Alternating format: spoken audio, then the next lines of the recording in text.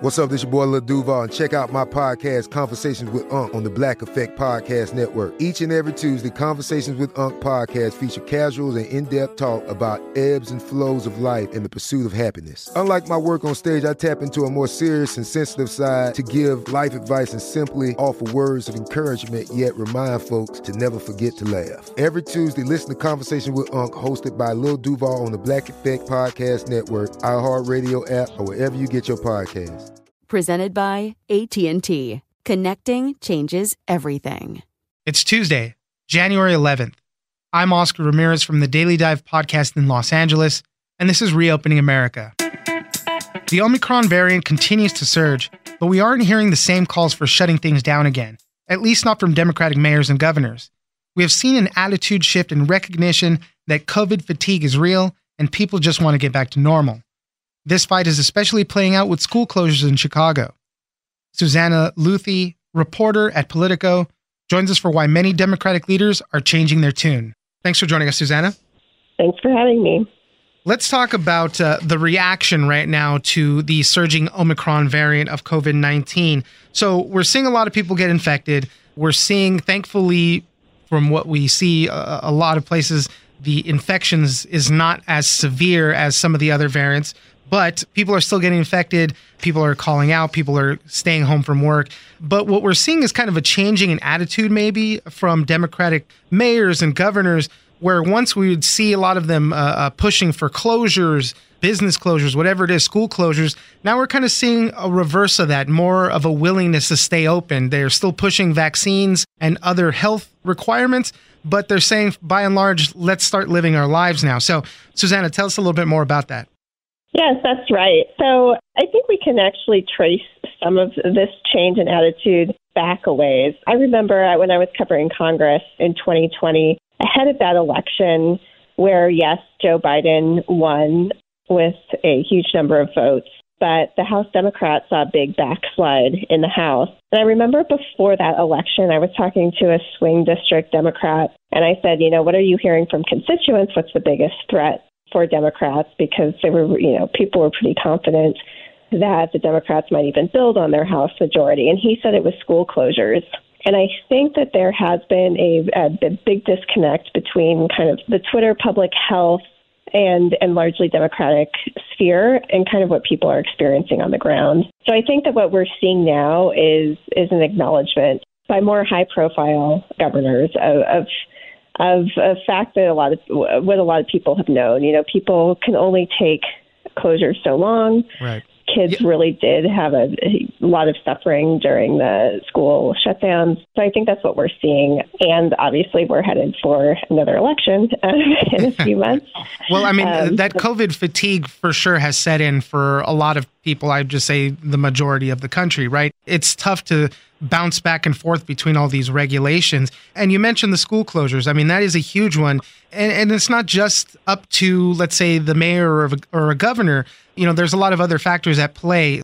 Labor leaders and unions play a huge part in school closures or schools remaining to be open. And that's kind of what we were seeing in Chicago, where they shut the schools down. Mayor Lori Lightfoot there was blasting the teachers and the unions for, wanting to close when she maintains, schools are some of the safest place for the kids.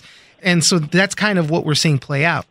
And Mayor Lightfoot has been, I remember last year around this time, she was engaged in a pretty vocal battle with the unions over school openings, and it's definitely ratcheted up. But I think her battle kind of epitomizes where things are. Here in California, where I'm based, Governor Newsom, who was seen as very much criticized and faced a recall election over the longest school closures in the nation, it was seen as very cozy with the teachers' unions. He got them together in December, all the unions as well as public school management groups, and said, we're not going to close down again. And I think that's a very strong pronouncement of where the politics are. California is a very deep blue state. But speaking to Democratic strategists here, they all acknowledge that there's a lot of, even in the Bay Area, where people are generally very liberal and have been very cautious, there's tremendous fatigue. So it's not necessarily they think the state's going to vote red, but I think incumbents are very aware that of the political pressures. We've seen, a lot of the effects, especially continuing on schools, this effects on the kids and the parents having to adjust to all the schedules. So we've seen that. And yeah, that fatigue has set in. So people don't want to go back to all this remote learning. Republicans, for their part, say Democrats are just too slow to kind of see this shift in public opinion. We've seen Republican governors across the country continue to maybe say, hey, no mask rules, no vaccine rules, all that jazz. But now they're saying that Democrats are finally on board. And yeah, it could have something to do with the upcoming elections.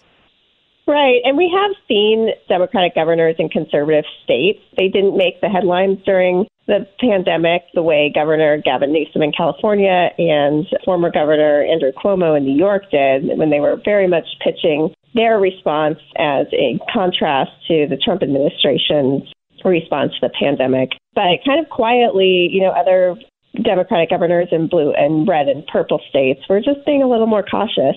I remember the first state I visited early on in the pandemic, when definitely the East Coast was on pretty bad lockdown, was Colorado, where the governor is Democrat, Jared Polis. And we could eat in restaurants there, and things were opening up. And my niece there has almost been continually in person in school. So I do think that there was definitely kind of a overarching politics-driven pitch for the high-profile Democratic governors, and that's what we're really seeing changing, starting with the Biden administration. Obviously, the president has also started speaking out about keeping the schools open. Yeah, I mean, well, we know a lot more about the virus now. A lot of Americans are willing to kind of accept a greater risk for what's going on to maintain their normal lives now. Thankfully, with the Omicron variant, as I mentioned, it seems to cause less severe infections. But this is kind of that transition point to a lot of people say will be endemic, when we kind of just finally live with the virus. So hopefully we get to that. But we are starting to see that changing of attitudes now from these mayors and Democratic governors. Susanna Luthi, reporter at Politico, thank you very much for joining us. Thank you for having me. I'm Oscar Ramirez, and this has been Reopening America. Don't forget that for today's big news stories, you can check me out on the Daily Dive podcast every Monday through Friday. So follow us on iHeartRadio or wherever you get your podcasts.